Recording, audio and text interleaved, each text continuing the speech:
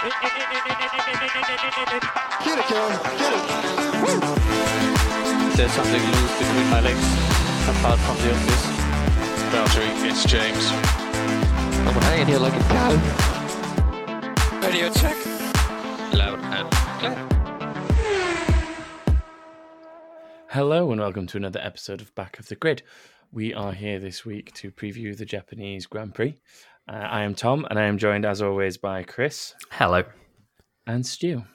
Hello. Hello, gentlemen. I'm looking forward to a potentially monsooned out Japanese Grand Prix. Yeah, we've been optimistic saying there will be one. It's Yeah. there might not be a ton of running this weekend. Yeah. It'll be rubbish if there isn't, because I've got to get up at my shift starts at 2 a.m. on Saturday. So it's going to be absolutely savage if there isn't any running. Yeah. Before that, we've got a little bit of news. So we'll start with other content and then eventually get to what we think might happen at the Japanese Grand Prix. But if there is any running in FP1, Naoki Yamamoto is set to have an F1 debut in an F1 car. So this is the two-time Super Formula champion and the current Super GT champion, because he was Jenson Button's teammate, if you've ever heard of that guy, and they won that last season. Jenson's always had high praise for him from what I've seen. Yeah. So it'd be good to see him get a run out, I guess, in FP1. He'll be in the Toro Rosso because of his ties to Honda. And they've kind of put him in, I guess it's to get a home driver in a home engined car at the home Grand Prix, isn't it, really? More Pretty much, yeah. Yeah. Yeah, that Honda marketing activity, isn't it? Yeah, which is cool. I mean, it's not very often you see a 31-year-old having their F1 debut, but yeah. There's a bit of hope for the rest of us, I guess. Yeah. Yeah. If he can do Ross. it, so can I. Ross? But yeah, I mean, as you say, interesting to see where he sits in the standings, though. I know obviously FP1's not traditionally an all-out session, but it would still be interesting to see where he finds himself in the standings. oh, imagine if he goes faster than Gasly.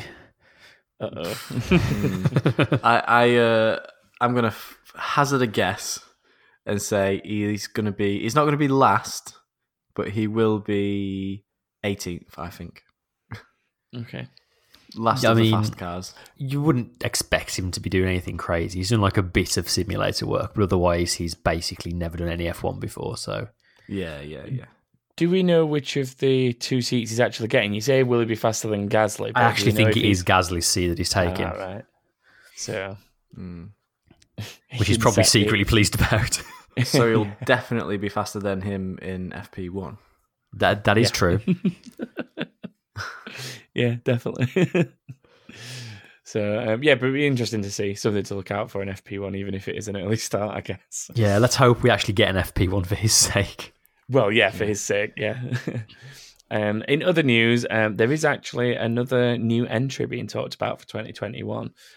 So this comes from the current owners of Campos, who are a fairly well-established F2 team. Not necessarily a front-running F2 team, but they're not exactly a bad F2 team. But they've allegedly had a number of meetings with F1 bosses already, got backing from the Spanish Motorsport Federation.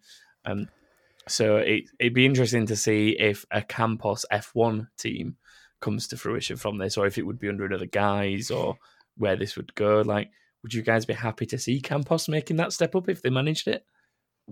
Yeah, I mean, of all the F2 teams to make the step up, they wouldn't maybe be number one on your list. And I doubt they'd be called Campos if they did anyway. They'd definitely end up being called something else for financial reasons. What an interesting team name. Something else for financial reasons, F1. Your name here. Remember when HRT ran around with your advert here on the side of their car? Yeah. Oh my goodness. That wasn't a good look, was it? No, not the best look.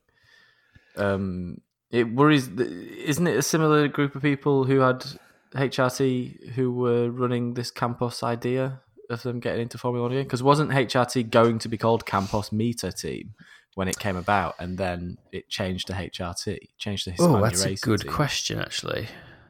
I don't know if it's the same set of people, or not? It was founded by what was Campos Meter that became HRT was founded by Adrian Campos. But I don't know if he's directly involved at all, how much he's involved in the Campos team anymore, to be honest. I don't know for definite. I think he's still involved in like some. There we go. Campos Racing is run by Adrian Campos. Not anymore. He stepped down and sold his stake in it. He's still involved in the F3 team, apparently. Oh, right. Okay. But yes. Oh, yeah, of course. So the GP2 team was originally taken over by Alejandro Gag, who's now the Formula E. Oh, actually, he was the Formula E CEO. He's now the Formula E something else because he's changed role. But yeah, now it's this Salvatore Gandolfo, who is now the CEO of Campos. And he's the guy who's supposedly talking about making the step to F1. There's a list of names that I'm never going to remember. Yeah, I know, right? Yeah. Went in a rabbit hole there. I'm gonna have to say I agree. I didn't know some of them either to begin with, so I'm definitely not going to remember them. I've just seen here as well that I guess one of you two put it in, but apparently he's got ties to the management team for Verline. Is it Palu or is it Palau? I can never remember. Oh, Palu, yeah. Yeah. But yeah, they've both been F2 drivers and Super Formula and all that kind of stuff. So I guess he's connected within the industry, isn't he, within the sports? But oh yeah, he's not like one of these just random strangers who turns up out of nowhere and decides they're going to start an F1 team, as we've seen fail many times over the years. I wondered where you were going with this. He's at least got some background. Yeah. Yeah, definitely. Apparently, F1 have countered this news anyway by saying that no serious discussions have been had. I'm trying to think who the other one was. Who was the other one we were talking about recently? The other one was... Wasn't it? Wow, it made that big an impression on us. We've all forgotten. Oh my goodness. Who was it? It's like a panther or something like that, wasn't it? It was, yes. yeah. That's why I'm But it's thinking of not Formula E. Jaguar, It was Panthera something instead of Panther. Techeetah. Yeah. It that was was an it. animal. Yeah, there you go. Panthera. There'll be a Slayer team next. Just going like old school thrash metal for 2 years. Metallica F1. Panthera Team Asia is what it was. That was it. Goodness. That was it. But yeah, the fact that F1, I think it was literally the day after this Campos news as well, F1 felt the need to release this statement saying, like, we've had no serious discussions. So Yeah. it's interesting that they felt the need to do that to kind of nip it in the bud a little bit, I guess. I guess. Like, Why would maybe you it's come just- out and say like you're making a Formula One team if you weren't serious about making a Formula One team?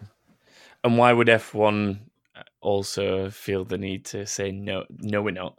Like, nobody's approached us. We're not talked to anyone because I don't know if that, to me, in that mindset, maybe puts other people off. If the news would like encourage people thinking, oh, the sport's actually maybe potentially going to grow over the next couple of years. Maybe it is time to get in it.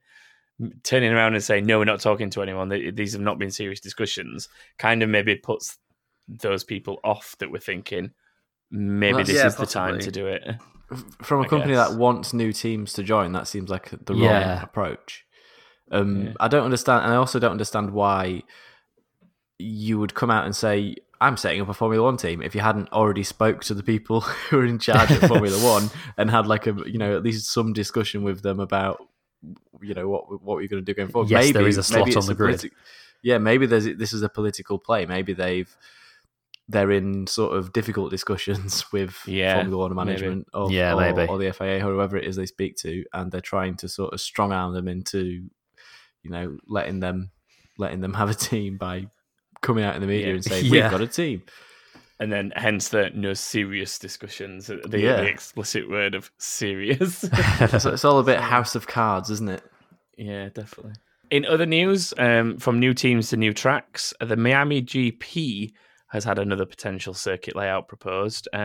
This time it is set to go around and about the Dolphin Stadium, the NFL Stadium. And interestingly, the Dolphins are owned by Stephen Ross, who is the same gentleman trying to push for the Miami GP to even become a thing.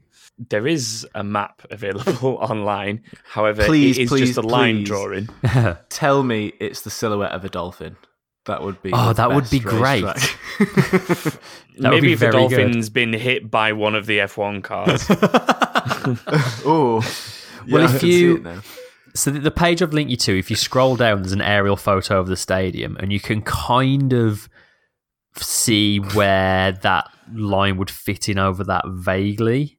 Just kind about. of.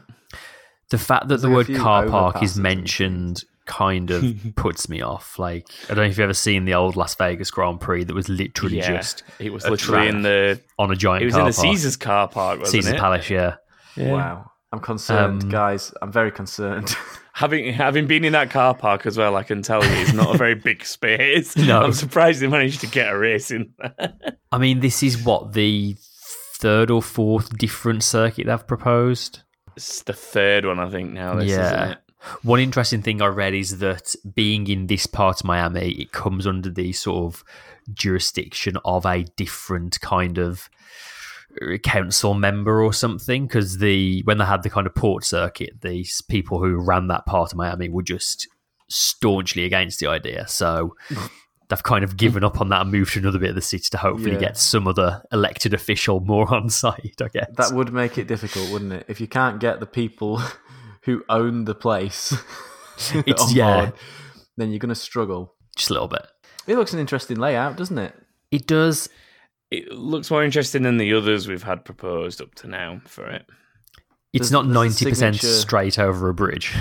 No, there's some like interesting segments depending on the scale. There's a monster straight up the back, absolute beast. Yeah, and then that curved one, it would probably be fairly flat. Looking at that'd be totally flat. That'd be absolutely flat. Right. Turn 1 and 2 are quite interesting as well. Yeah, 1 and 2. Yeah. 3 and 4 are quite interesting as well because they'd be flat. I would have thought. Istanbul, that guys. It is That's Istanbul. a little Istanbul. Yeah, and It's a breaking right-handed into turn- Istanbul. You know what? That looks a really fun, difficult track. That first sector is the bit that caught my eye, basically, Yeah. where I was like, this could work. There's a really was fast definitely the chicane first as sector. well. Before they turn onto it's like a really loose, wide chicane. That'd be really quick through. That looks a really fun track. Is that which of the chicanes are you looking at there? Is it the one at the end of the lap? 1, 2, 3, 4, 5, 6, 7. Turn 7 and 8 Oh yeah, that one. as you I see count what you mean. round. And there's a big sharp left-hander onto the long. Onto that isn't straight. Yeah. Yeah, it looks fun. That I'd be on board. I'd watch. I'd think that'd be entertaining to watch cars go around there, breaking into. Well, yeah, like exactly. I think that's the one that looks most appealing to like give it a go so far. Yeah. In truth, I'm still not sure this race is ever going to happen. They're trying very hard, but at least not for a good few years anyway. It's that question again of what race are they going to get rid of in order to make room for it? Because there's just no way you can fit. Well, we're already up to anymore. 22 races next season, aren't we? Which is I already don't know how too they're many. going to fit anymore. The divorce rates divorce rates are already high inside of Formula One. So Exactly, yeah. I mean, at what point have you just completely taken a mechanic's life entirely from him? Yeah, that's it. Like they're gonna have to, if they add any more races, like they're definitely. I mean, they're already like right on the limit of like what you can expect a team to do because they're not. You got to remember they're not showing up on a weekend on a Wednesday. They're showing up like sometimes on the Monday before a race to set up, and they'll be there until the day after the race as well. So it's like an 8-day week they're doing. Yeah.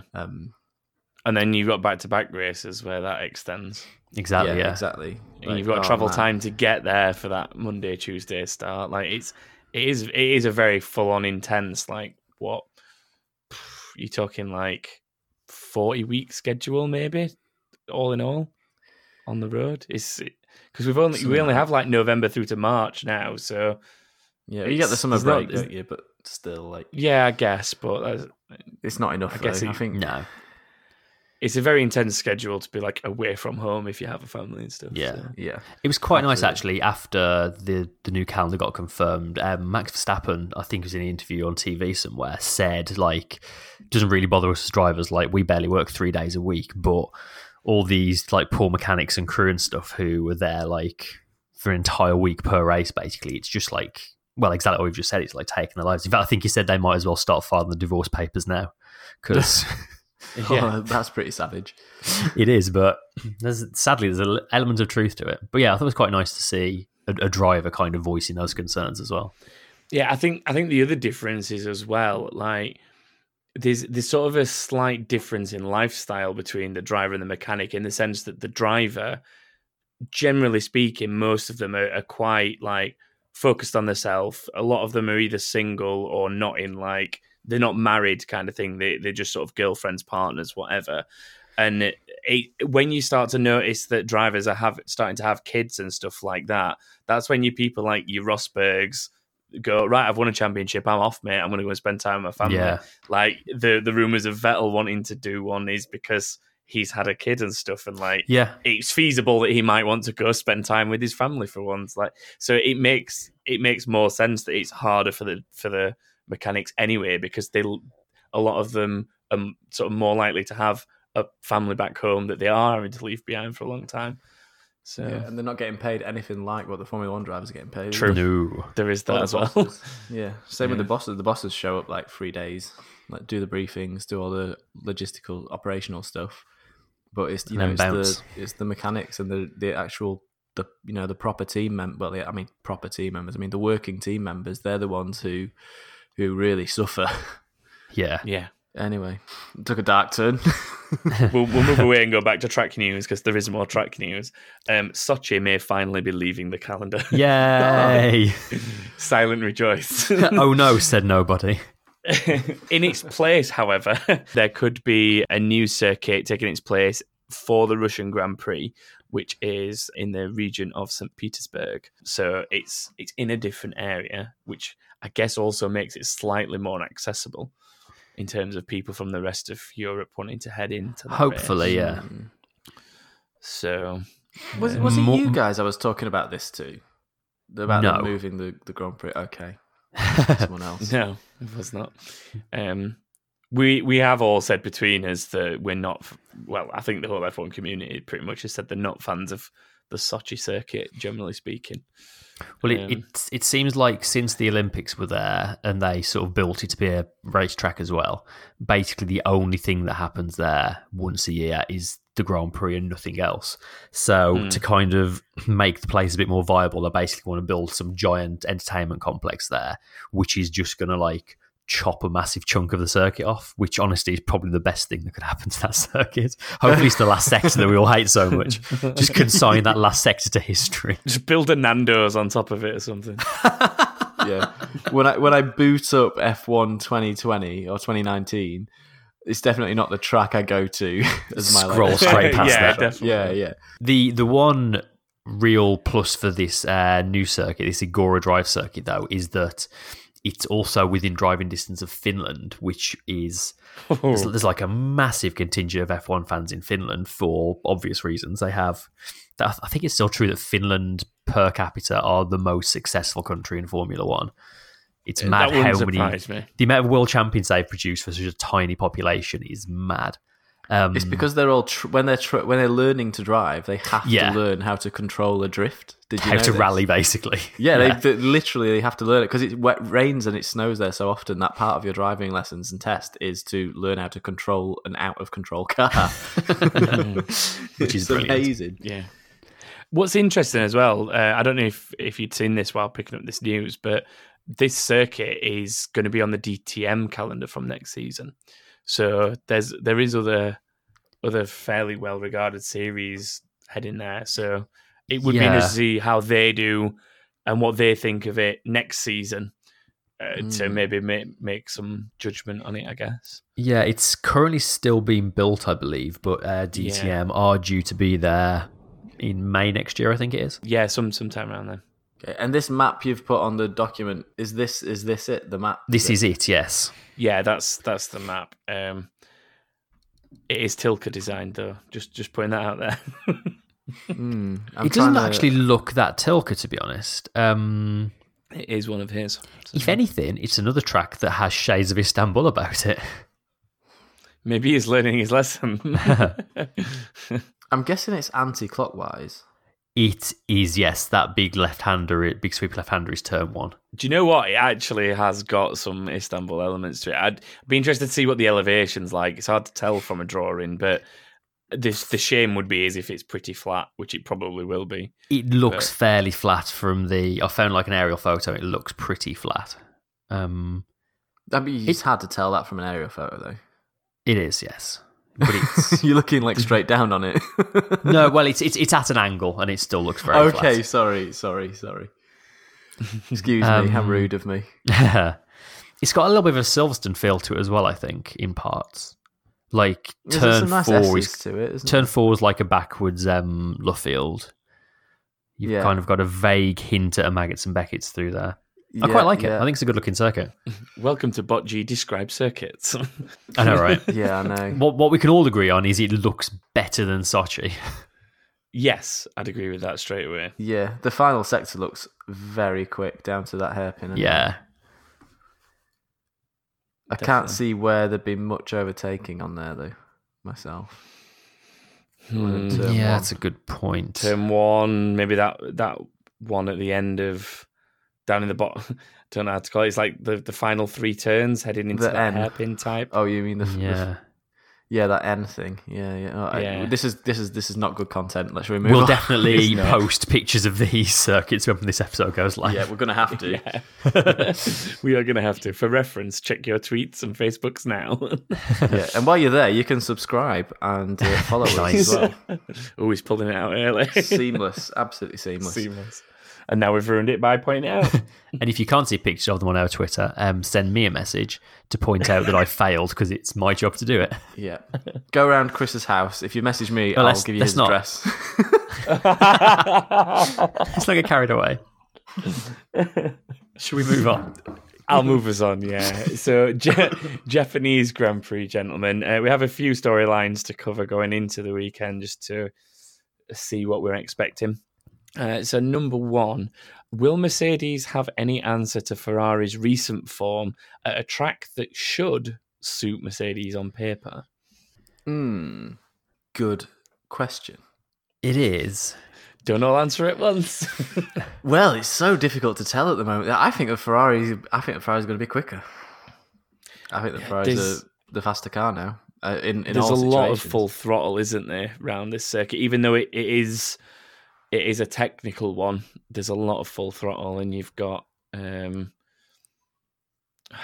don't think it's just engine. I think the car overall is better mechanically, aerodynamically, and engine. Sure. I think those 3 components together are all working much better together than they are on the Mercedes at the moment. Yeah, we've been at three completely different types of track, 4 completely types of track, and Ferrari have been faster than Mercedes at all of them. Mercedes should not have won in Russia. Let's not make any bones about that. Like, yeah. Mercedes, that race was gone. The only thing that got them back was that virtual safety car. That was nailed on for a Vettel win until he had his car failure, whatever that was. Did we ever get to the bottom of what that was? it was the KERS unit that went. Oh, right, okay. But they've been that's all they've said. They've been quite tight-lipped, haven't they? They've not really gone into any detail like other teams sometimes do. So, that's my opinion on that. I'm not sure I'm not sure Mercedes are going to be quick enough. I think if they do pull a lap out, it's going to be Hamilton in qualifying, and then we'll see. But, yeah. Mercedes have won in Suzuka for the last 5 years, and 4 of them were Lewis Hamilton. Yeah. So I've got a feeling that the Mercedes will possibly have the best of the S's, like Sector 1. But then after that, Ferrari will probably just like demolish them because there's a lot of high speed flat out. Like you've only really got the hairpin and the spoon, and then that's it. You're like, I suppose there's a chicane at the end, but none of that really plays to Mercedes' strength. There's a lot of flat out there. So yeah. But I think even through the S's, the Ferrari's going to be quicker. Do you reckon? Potentially. I think if there's anywhere that will be Mercedes, as that would be it.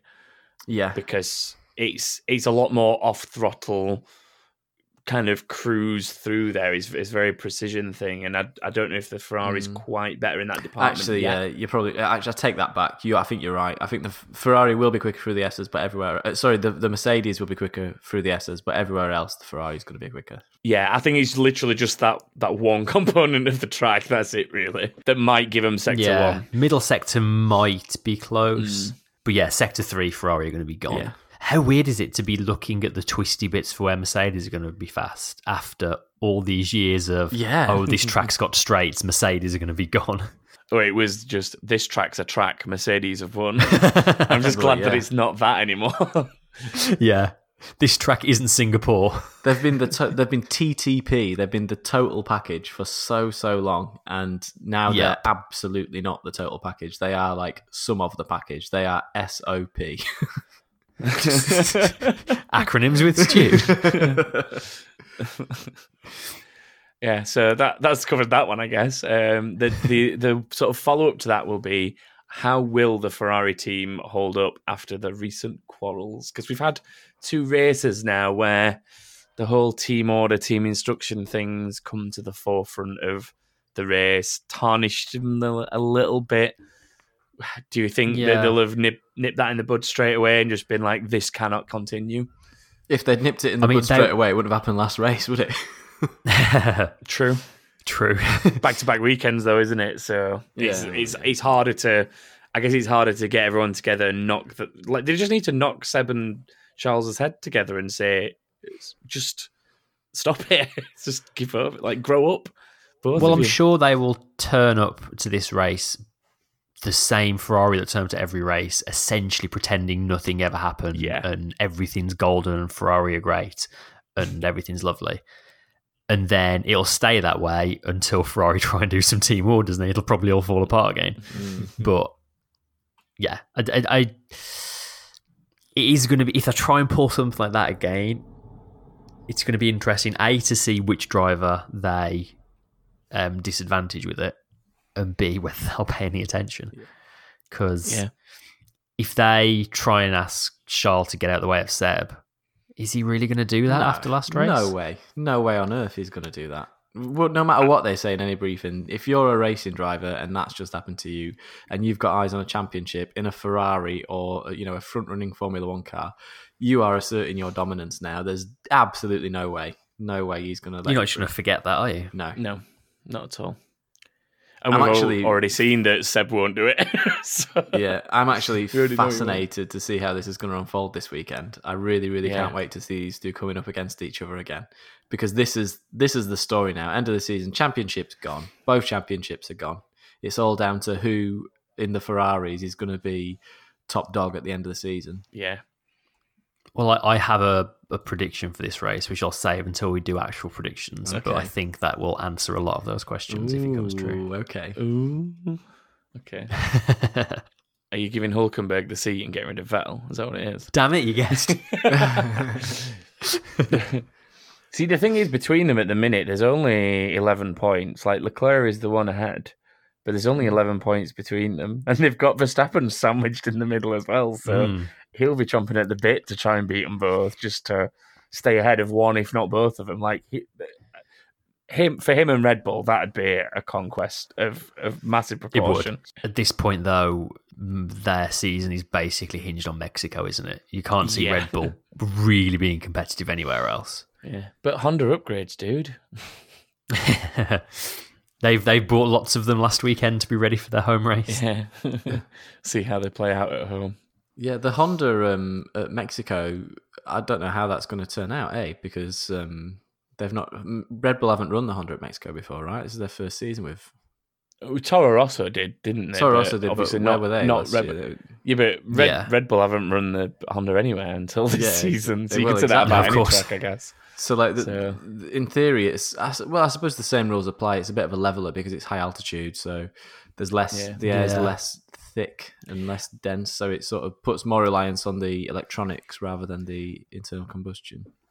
I think with the component. fact that Austria's got a couple of similar aspects to it, with the fact that sort of equalizes power a little bit because of the air up there, Yeah, we didn't notice the difference. So I've got a feeling that we'd probably still see it from Yeah. the Honda at Mexico, more yeah. than likely.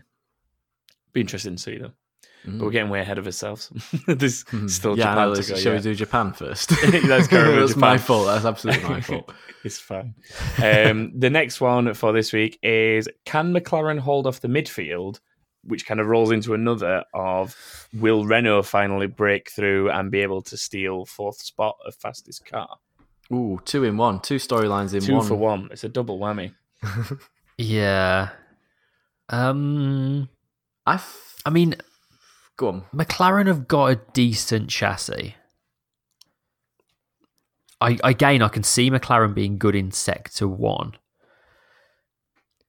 But then again, if they're fighting Renault, they've both got the same grunt down the back that's straights, it. haven't they? Yeah, they've got the same this is engine. the thing. I just can't see Renault on a track like this. I can't see Renault really making any inroads, to be honest. No. They've definitely been improving, but this feels like more of a McLaren track than a Renault track. I think to me. I think for me, for the remainder of the season, to be honest, not just necessarily Japan, but I think McLaren have enough of a leg on Renault that they will be able to hold them off for the remainder of the season. Like it's a nearly a 40-point gap, I think, or 30-something point gap. So Renault have got a lot to close, basically. As long as McLaren don't have the bad luck that like Sainz had a couple of races in a row and stuff like that, then I think on performance, McLaren could see out Renault quite easily. But I think Renault have the potential to pull away from the rest of the midfield and kind of maybe join McLaren in that space of, we're clearly getting away from the rest towards the end of the season, I think. Because they've seemed a lot better and had a lot more performance than what we'd seen earlier in the season for the last few races. So it's interesting to see that they are potentially pulling away from Toro Rosso, Racing Point, and so on. It's a 33-point gap between McLaren and Renault right now after last 83. race. Oh, so it's not Yeah. quite as big as I thought, but yeah. That being said, it could well be a very wet weekend, and I think I'd probably back Hülkenberg and Ricciardo in the wet more than Sainz and Norris. Yeah, I'm with you. Yeah. there. Yeah, Sainz has never really struck me as a wet weather driver. I can't think of a time where I've sort of thought, oh, Sainz has looked really good here. Like you have No. drivers that you instantly think, oh, they'll do well because they'll capitalize on it, and Sainz doesn't at the minute. But then again, he's in different form at the minute. Like this year, I feel like we've seen a different Carlos Sainz to what we have previously, especially Absolutely. since he's moved to McLaren in general. But this season particularly, I think we've started to see like a different side to Sainz that there's a better one and much Yeah, improved it one. looks like a man who's enjoying himself this season. Yeah, funny that, isn't it? Yeah, I think that is part and parcel of in it, though, isn't it? Like, you do kind of need to be happy in what you're doing. Like, you don't necessarily need to be in the best car, but you need to be like at least happy in the environment to be able to get the best out of what you're giving. If you give them bad equipment and you're not enjoying, the environment that you're in, then yeah, that's just like that's all negative in it. But if you're given bad equipment and at least the environment you're in is good, then obviously that's half the battle. Yeah. Yep. Exactly. Speaking of poor equipment but good environments, Well, see what I did there? what would you classify as the good environment in this? I don't know. in this George is mix? happy. George is happy-ish. Happy enough. I don't know. I was just trying to be nice to Williams in some degree. Suzuka's a good environment to go racing in. We could make that the good environment. Yeah, that'll do. But yeah, on a more serious note, I guess, Williams will be looking to close the gap to the midfield with their recent updates. With it being a potential, a high potential for rain this race, could there be an opportunity for the boys of Kubica and Russell to steal a point or two? I wondered if you'd say that when I wrote it in. I did. I think there could be. I think Russell might be able to nick himself a point if the weather's bad and there's a few incidents kind of thing, because he's done well in these kinds of races. He's had a bit of bad luck this last few, but I think if he can get sort of, if his luck can turn and he can be there or thereabouts, and if there's bad weather, then the Williams, if the updates work as well, then because apparently they're bringing an entire new front wing. And they're hoping that that's going to solve a lot of their aero problems. Because let's face it, a lot of this aero is going through to next season. So if it doesn't, they're in a right pickle. Yeah. So if this does solve some of their problems, then they should close at least some of that gap to the midfield. And in a wet race, when the playing field is like much more level, then he could absolutely be in the mix, I think, which would be exciting to see. Yep, absolutely. Yeah, and look at the last sort of heavily rain-affected race. That's where Kubica stole his point. That's where Kubica earned his point. Stole such a harsh word. But that is where that happens. So fingers crossed if they do stay in the mix, like you say, that there may be a point or two on offer for them. Mm-hmm. Yeah. With that all being said, gentlemen, I need a driver to watch from you both. Ooh. I think I know mine. Driver. Go for it. It's got to be Leclerc, hasn't it? You think? I think he was robbed last race, and he's going to be on fire, hopefully, this race when he comes out. So, I mean, you gotta be watching him the whole time. He's going to be the most exciting person to watch for me this weekend. I'm finding it hard to disagree, to be totally honest. I think it is worth keeping your eye on Lewis, as it probably always is. But like, if anyone's going to upset the Ferraris, it's going to be him in the Merc, because although we're all expecting the Ferraris to be better, like you said earlier, Stu, if anyone's going to pull a lap out that will disrupt them, a little bit like last week, like he managed to wedge himself between the Ferraris on the grid and nobody really expected that. So if anyone can upset, it will be him.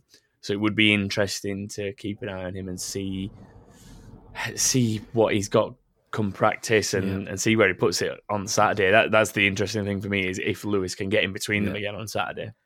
So I'm a Leclerc fanboy. You're a Lewis fanboy. Who are you a fanboy of, Chris? I'm going to say Carlos Sainz, I'm going to say. McLaren have basically said his target for the rest of this season is to finish 6th. He's 3 behind Gasly at the moment, but he's got Albon and Norris kind of chasing him down. But I don't know. I just think at what is a very difficult racetrack in potentially very difficult conditions, I think he should be clearly best of the rest and handily outdoing the guys who are driving here for the first time, I would say. Yeah. I think the gap between him and Norris is probably going to be as big as it's going to be all season here, would be my suspicion. Nice. Fair. Which is not to say anything negative about Norris. I just think it's a difficult place to go and be quick out of the box, especially if you've got limited running. Yeah. Well, so that's it's not 3 an easy different track, is it? We've given them 3 different drivers to watch there, guys. That is bang for buck right there. It's a rarity these days. Yeah, it is. We will try teams now. Can we give them 3 different teams to watch? Ooh, that's also... I think mine, again, I think having mentioned the updates at Williams, I'm curious to see what... It's hard to make Williams your team to watch, I suppose, but for the update reason, that they're going to be my B team to watch, I guess, if you like. And then at the other end of the grid, you've got to go Ferrari again, haven't you? You've got to see how they handle this pressure of having 2 drivers who are both vying for top spots suddenly. Yeah. I think mine's Ferrari. Like, I want to see if basically they can hold on to the form that they've had for the last few races and sort the internal stuff out, like you say, and actually get it to pay dividends, because that race should have been theirs in Russia, and they need, if they're ever going to have a chance to properly dethrone Mercedes, they need to be capitalizing on things and not ending up in scenarios like they were in Russia. So I want to see how they handle it and how they come out. But I expect what Chris said, really, the whole, what do you mean? What happened in Russia? We don't know what you're talking about, kind of thing. So be interested to see how it unfolds. In the interest of being different, I'm going to say Alpha. A team in desperate need of a good result. But they've gone well in Japan the last couple of years. Last year they were running very well, especially in the hands of one of their two drivers, until his car packed in. But even Ericsson, who qualified last May, to drag himself back up to 12th. So sort of maybe more hope than anything, but yeah, keep an eye on them to maybe get the best result they've had in a good number of races. Okay. Yeah. Well, that leads us nicely into predictions, and partly because I really want to know what Chris wanted to say about Ferrari.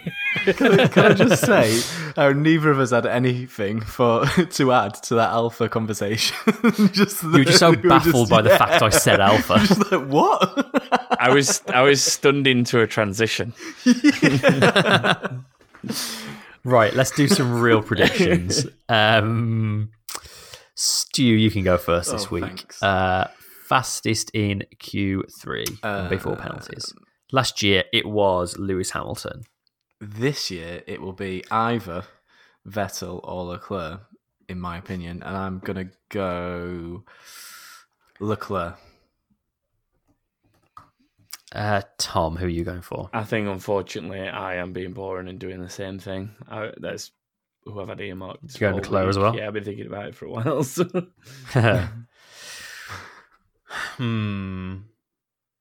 See, I'm gonna. You're just gonna go Raikkonen. This is it. This is the Alpha comeback. I'm banking A on rain and B on just a trademark lap out of nowhere, and I'm saying Hamilton. Mm-hmm. But Tom, who is your winner? I kind of want Leclerc to see this. I'm going back to heart voting here. Leclerc, I don't care anymore. It's the end of the season. The predictions title's too far gone. I'm just going to hope for what I want. I'm going to go for a Vettel win. And Stu? In the interest of being different, I'm going to go Hamilton for the win. Oh, weird spread of results. Because I'm a fanboy, and because I think Ferrari will find a way of cocking it up again.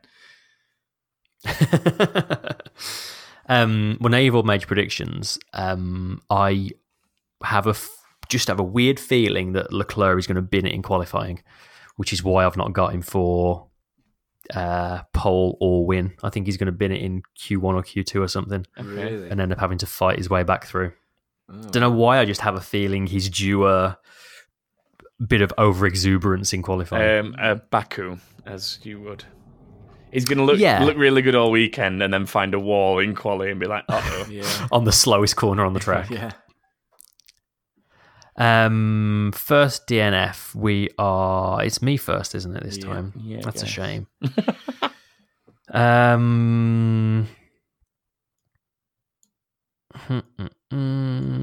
Do you know what? I almost feel bad saying this. Oh no, what's he going to do this time? It's all been going a bit too well for Albon.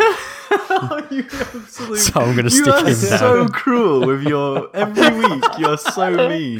The world is cruel. The universe is cruel, and these things happen. I don't think it'll be his fault, but I think he might come off worse from something. Oh man.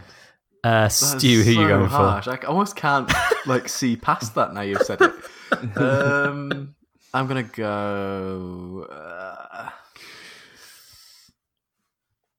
Russell's had a bit of bad luck, hasn't he? But in recent races, but I think that has been just pure bad luck. Well, actually, the Williams have been sort of getting in the mix, except for they haven't actually, because his car failed, didn't it? It was a front brake. Yeah, issue, it wasn't like suspension an issue or incident with something anyone like else. Yeah. So I'm talking nonsense there.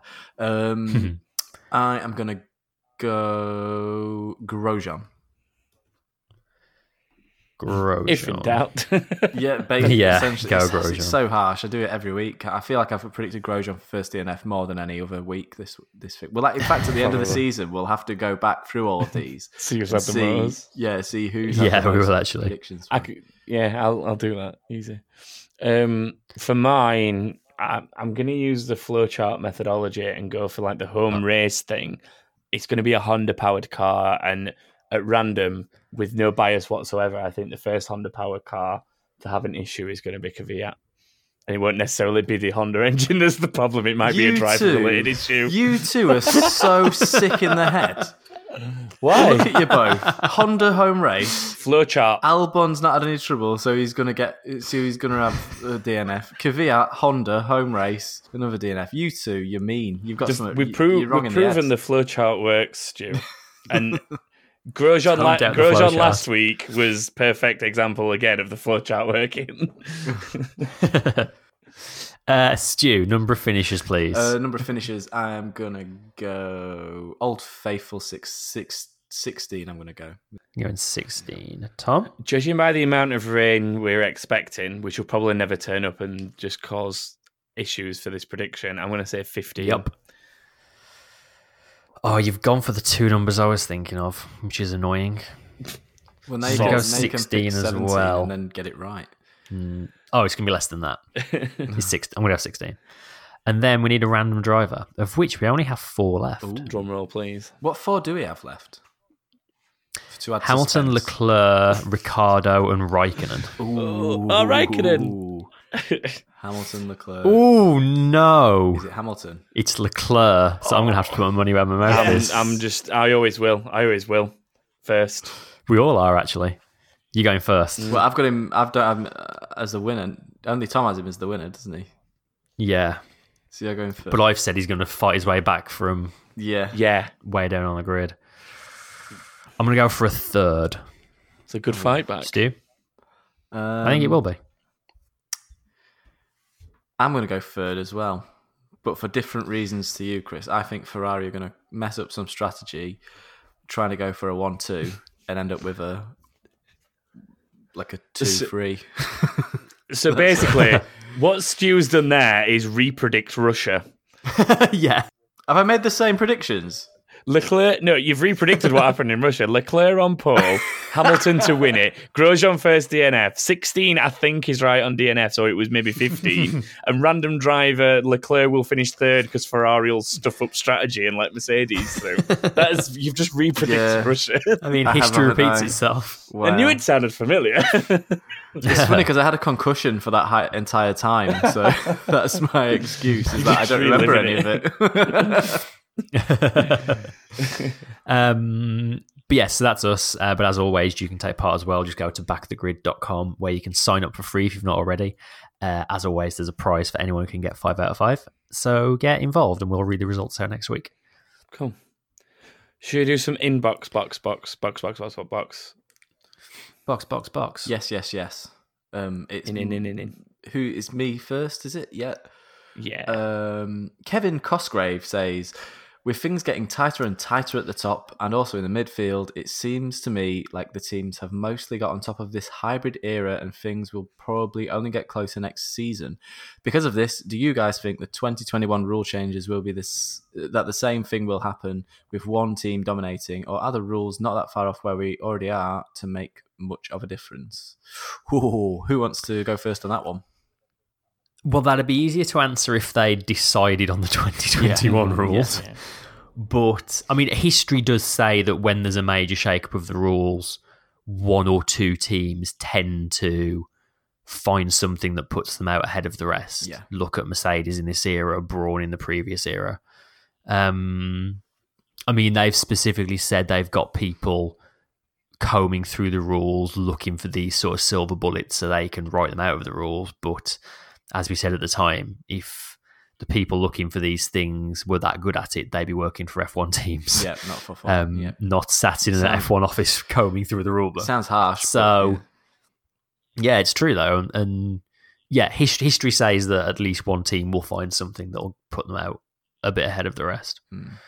The answer to your final part of the question there, the rules are a long way off where we already are now. So they will make a big difference to in terms of car design. They're totally different. It's all underfloor downforce, so all ground effect downforce that's being made rather than over the. Currently, we have a lot of they're trying to do as much ground effect as they can, but it is still mostly like over body, over the floor kind of situations. So yeah, they're way different. Yes, they will be closer together next season because in that regard, the rules are staying exactly the same from 2019 to 2020.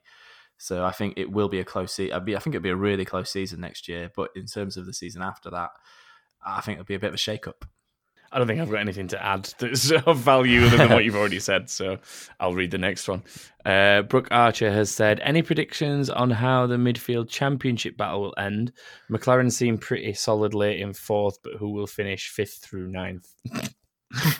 Wow. I love how that just condemns Williams. And we all know it's going to happen, but he's like just an out-and-out condemn. 5th to 9th. So looking at it currently... So yeah, Renault. I think Renault are probably too far back from McLaren now. Yeah. I honestly think it's not going to finish that much different to what it is currently. I think Racing Point will get Toro Rosso because they've looked decent lately. Agreed. But other than that, I can't see a change. Maybe Haas will get Alpha, but yeah, I'm still not 100% sure about that. Renault, looking at the smattering of points they've got. Can Renault close the gap, do you think? Close the gap, yes. Overtake, no, I'd say. It's 33-point difference now. They'll get themselves in DRS range, but not be able to make any use of it into the turn one.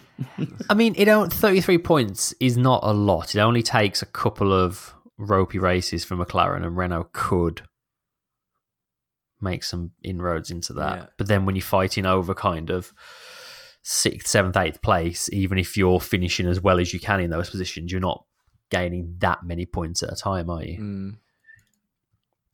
Yeah, I think McLaren have probably got a bit too much. You're right, a bit too much of a lead for Renault to quite claw it back, haven't they? But you never know. It's Formula One. You never know. It's worth watching to the end of the season just to see that unfold. Oh yeah, but I think most likely, as Tom says, is Racing Point overtaking Toro Rosso, and that probably been about it. Yeah. And the Racing Point have since they brought their big update, they have been looking a bit more spice, haven't they? Yeah. Next, Jack says, who do you think will get Alpha's 2020 race seat, Gio or Hulk? Gio seems to have improved significantly from a poor first half of the year. I'd honestly think they'll just stick with what they know and keep Gio. I think so. Like, I don't think he's done anywhere well. near bad enough a job to warrant getting kicked out of the seat. Like, yes, I know he's struggled to compete with Kimi to a degree until recently, but I think that's partly just him finding his feet and getting comfortable, and now we may be starting to see that. But I'd definitely give him another year and see how he fares in a full season with like some confidence and stuff. Well, the other thing is Ferrari have got basically a massive influence over that team as well, and Giovinazzi is a Ferrari Academy driver, isn't he? So yeah, there's also that side of it that he's got going for him. I can't see Giovinazzi going anywhere. Where was Hulk? Where could Hulk end up? Williams is still my thing, but basically he's got Williams or Alpha now. And Kubica's announced that he's leaving, so he's probably going to end up at Williams, isn't he? Realistically, I think he's going to end up not in F1 still. Yeah. Well, if he stays in F1, it'll be Williams. If he doesn't, then he's obviously any can go in, can do what he wants. Yeah, his life. it's his life. I mean, yeah, like Giovinazzi's in that quote-unquote Ferrari seat at Alpha, and I just can't see them giving that seat up to bring in someone like Hülkenberg. No. Okay, just on this, actually, if say the unimaginable happens, or not so unimaginable earlier part of this season, and Vettel does retire at the end of this season, do Ferrari promote Giovinazzi to the Ferrari team, or do they take Raikkonen back for a bit, if Raikkonen will have them? I think they would throw money at Renault to try and get Daniel Ricciardo to fall out. And if that doesn't work, then yeah, they'd bring Kimi back. What do you think Ferrari Tom? want Ricciardo that much, though? Like, I'm not saying Ricciardo wouldn't deserve the drive here, just to clarify. I'm saying, would Ferrari be willing to spend that much money on Daniel Ricciardo specifically? Yeah, I'm not saying they'd spend silly money, but I think they'd obviously go sniffing around. Renault would say it's going to cost you. They'd probably make an offer, and Renault would say no, thank you. To be fair, they have got Ocon coming their way, so they've got. It's not like they're taking a gamble on him being a talent still, aren't they? So, True. Yeah. And then if we want to get really wild, what if Hamilton decides he's not going to race anymore? That's not going to happen. But what if Hamilton was to say in a wild world, in another universe, Hamilton turned around tomorrow and said, "This is going to be my last season. I'm finished. I'm done." What, 6 George Russell, mate. George Russell. Would it? Or yeah, would it? Toto would quickly back out on his "we're giving him time to get better" thing and say, "Oh, turns out he got better." Well, would it, or would Norris get the seat? Because haven't Mercedes taken over Norris's? Allegedly, yeah. I don't know the exact ins and outs of that, but that's the word on the street, as the kids say. I still think I'd go Russell. Okay, so final question of this segment is: who is better, George Russell or Lando Norris after a season in F1, or nearly a full season? At this point, I was thinking about this recently, and it's so hard to really know. Like, Norris has obviously been very impressive and done some very impressive things. But then Russell is been in a car that can't do those things. And he's comprehensively beat his teammate as well. For all we know, Russell is getting every drop and then some out of that car, but it's the slowest car, so we still find it really hard to tell. I can hear. I don't know is the answer to that question. Okay, that's good. We'll have to save that one to the end of the year. You have to think more about it. We can do that in the season review. Oh yeah, Rookie of the year and all that. Season review content. Good job, Stu. Yeah. Do you have an opinion on this, Tom? Again, we've kind of just said everything that I was thinking anyway, so I'll just be repeating it all. Okay. Is it my turn to do a question? Yeah. I believe it is.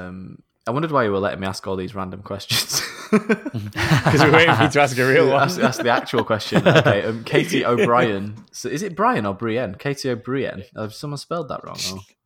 No, it's O'Brien. It's Brian. It's been O'Brien for the entire season ever since she's been top of the leaderboard. Oh, yeah. Is that... Oh, yeah. Are you sure you're all right? Yeah, maybe I'm not. You seem worse this week than previously. Honestly, you look back over a week with this and you're like, oh, I was really bad last week. And then you look back the week after that again and you're like, oh, crap, I was really bad that week. So, yeah, who knows? Katie O'Brien or Brienne, whatever it is, says... Katie O'Brien says, I was reading an article from an F1 racing mag from 2017 during the week, which was saying that in order for Hamilton to be widely accepted as the GOAT, he would need to win with Ferrari. Was that Ferrari magazine you were reading by any chance? Given the majority of his soon-to-be 6 world titles are with the dominant car of the hybrid era, do you think this is true? And would he eventually go to Ferrari, or do you see him finishing his career with Mercedes? Personally, I don't think he needs to. Just curious to see what you think. Who wants to answer that one first? There's a few questions in there. I'm not sure how much I buy this whole you need to win in different cars to be considered one of the best of all time thing. Like, people describe Schumacher as the best of all time, and he won the majority of his titles at a time when he had next to no competition. So he won his was it a Benetton he won in? It was Benetton, wasn't it? Yeah, 2 at Benetton and 5 at Ferrari. And won the rest at Ferrari. So it's similar, but not quite the same, I guess, as Lewis having a decent time at McLaren and then moving to Mercedes. There's not that much difference in it. There's similarities, at least. Well, the counter argument to the Schumacher thing is, yes, he had all that dominance at Ferrari when he won his 5 titles there, but he moved to Ferrari when they were not a title-winning team, and he built the team around him to get to that point. Yeah, they were a garbage fire when he went there. Basically, they were a mess. And you could make a similar argument that Hamilton moved to Mercedes when they weren't a race-winning team. I don't think it's on the same level as Schumacher going to Ferrari. Like, Mercedes was still a decent team and a big manufacturer, whatever, at that point. But I do think if the opportunity arose for Hamilton to end his career with a season or two at Ferrari, I think he'd be tempted. I think that red car tempts anyone. I don't think there's many drivers who wouldn't. Yeah, to have the opportunity to be considered a Ferrari driver in the first place, and then to have the opportunity to go stick that thing on the podium, I don't think there's many out there that would turn it down. Not many at all. I don't think so. I don't agree. I don't think he would. I don't think he'd go to Ferrari. No. I'm not saying he would. I'm just saying that it's. He'd give it a second thought. I think it would turn his head a little bit if they said. I mean, turn anyone's head. If top Formula One team comes knocking, it's always going to sort of raise an eyebrow, isn't it? But let's just go back through this. So, does he need to win with? Does he need to win with Ferrari to be accepted as the greatest of all time? Is the question. No, he doesn't need to win with Ferrari. No. Absolutely not. The multiple cars thing again as well. Look back through the multiple world champions. How many of them have won in different cars? Really, Schumacher's done it. Hamilton's done it. Vettel hasn't, and he's won a load of world championships. Did Senna? Senna won in 2 different cars, didn't he? 2 different teams. Sorry. Yeah, Lotus and McLaren, right? Yeah. I don't think anyone has anyone won world championships with more than 2 teams. That's a good question. We need to look into that one. Oh, that is a good question. I think you'd have to go a long way back. Well, Lauda's done it with more than one. You after, say, the 80s, it happened a lot less. It happened a lot more up until the 80s, for sure. But that could just be the era of teams dominating for a number of years and having almost a stranglehold on it. It's kind of cut that out a little bit, hasn't it, to a degree when you think about it? Yeah, true. So Nelson Piquet won with Brabham and with Williams. Niki Lauda won in a McLaren and in a Ferrari. Fangio did 4, I think. Fangio did Alfa, Mercedes, Ferrari, and then he did Maserati as well, didn't he? Yeah. So he did 4. But those are in the days when, yeah, it was very different. What were Lauda's? Lauda's were just Ferrari and McLaren, weren't they? That was the 2 for him. I think so. Yeah, I believe so. When we mentioned Senna before, were you talking race wins or titles? Because he only won world title. He didn't win a title at Lotus, I don't think, though. Oh, did he not? No, he won races, but I don't think he won a title. No, you're right. He only won at McLaren. He only won a title at McLaren. I'm fairly sure that once you get past the 80s, it is pretty difficult to find someone that's won more than one team in terms of championships. My point here is the argument that you need to win world championships in more than one team is not a valid argument for me. I think these things span these regulations span such long periods of time, and teams these days go through such periods of dominance that it could be argued that whoever's in the top car at the right time is going to win the championship. When you look back over the last 1, 2, 3, 4, 5, 6, 7, 8, 9 years since 2010, really, Nico Rosberg won it in 2016, but in the last 10 years we've had 3 world champions. 4 of those have been won by Red Bulls, and the other 5 have been won by Mercedes. So it's a team sport. I think the winning. If you can find yourself at another team and in the fastest car, then great. You'll win it if you're the fastest driver. But you don't need to go to another team to prove that you're a great champion, I don't think. I think that's nonsense. And I think another important thing as well is like, yes, Lewis Hamilton's been in the best car for however many years now, but if he hadn't already been a world champion and already renowned as one of the best drivers in the world, Mercedes would not have signed him in the first place. Yeah.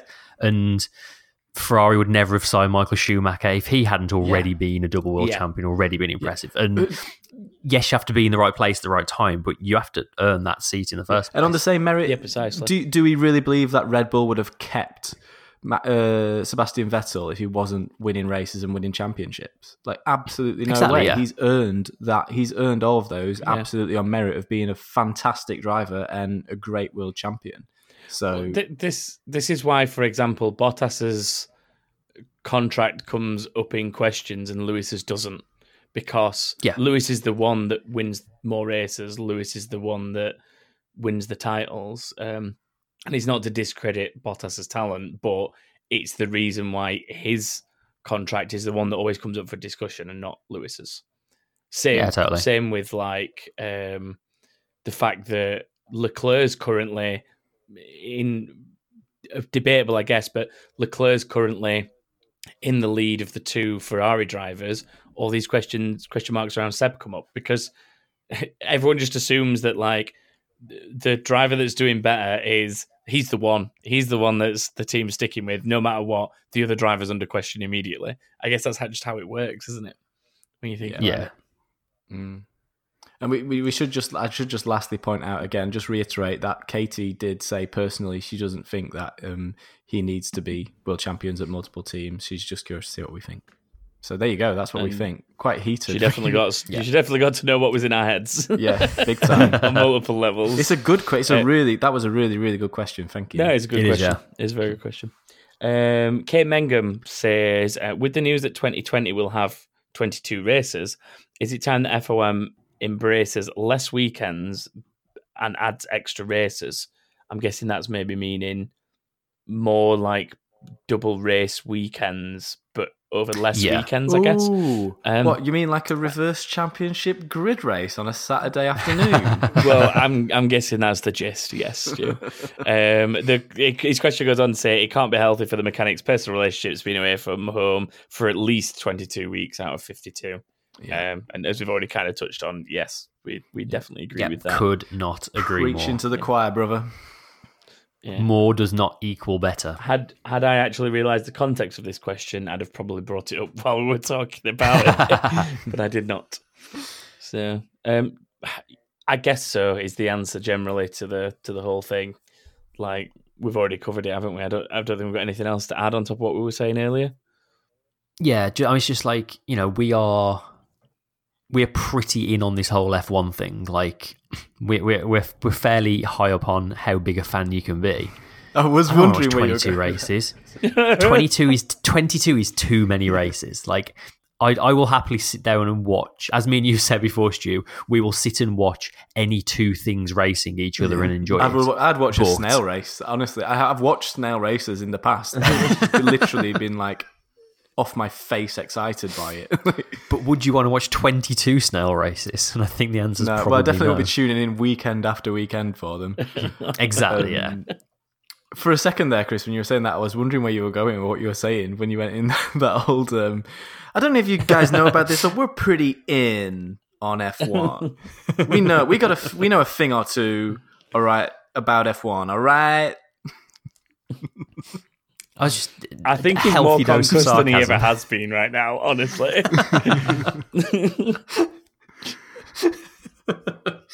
Oh dear. Is it my turn? It's my turn. Yeah. Last question from Samuel Burton. Will Honda's engine upgrades for Suzuka not only help Red Bull, but possibly allow for a strong Toro Rosso performance? Maybe even a best of the rest, the torpedo on the podium? Okay, that last bit's a stretch. I'm just putting that out there. Yeah. No is my short answer. Yeah, I think all the upgrades in the world aren't going to help the Honda powered cars this weekend, unfortunately. I guess it depends on what goes on ahead of them, but if anything goes their way, it's going to be tussles ahead of them falling into their favour, a little bit like Max sneaking positions, because like team orders go wrong or people make mistakes and stuff ahead of him. Yeah. I think he'll be there or thereabouts. I think he'll be close enough to capitalise on it. But I think to get anything higher than like 5th, he's going to be relying on the top 4 making some sort of mistake or having a bad race or something. Yeah. I don't really. Yeah, I mean, they're not going to do much. He's not awful in the rain either. If we get some rain, that's definitely going to help their case. But we don't have much confidence. Not very optimistic. It'd be nice. It'd be nice to see the Red Bulls and the Toro Rossos doing well at their sort of second home race, if you like, at Honda's home race. And you know what? Like I think they might put on a bit of a show. Like I think Red Bull Verstappen's capable of it. Verstappen could mix it if they get the setup right and if the conditions are just right for their car. Then absolutely they could be in the mix. But there's just a lot of what ifs, and the likelihood is that if we're being realistic, they're probably going to be the 3rd quickest car in Red Bull and the 7th or 8th quickest car in the Toro Rosso. So yeah, that's my answer to that one. Summed up well. That is it for Inbox this week, which brings us to the end of the episode too. If you'd like to get in touch with us to submit your opinions after the race or anything like that, then you can do so by finding us on Twitter, which is Back of the Grid F1. You can find us on Facebook by just searching for Back of the Grid, and you can find us on Instagram at Back of the Grid. You can also head to backofthegrid.com, where there's a contact form, and you can register to make your predictions and probably do better than us. And also, while you are listening, please remember to like, share, and subscribe on the episodes on your platform of choice, as it does help massively. That is it for this week. So enjoy what we hope will be a Japanese Grand Prix and not monsooned out. And we will see you to review whatever does happen next week. Goodbye, everyone. Bye.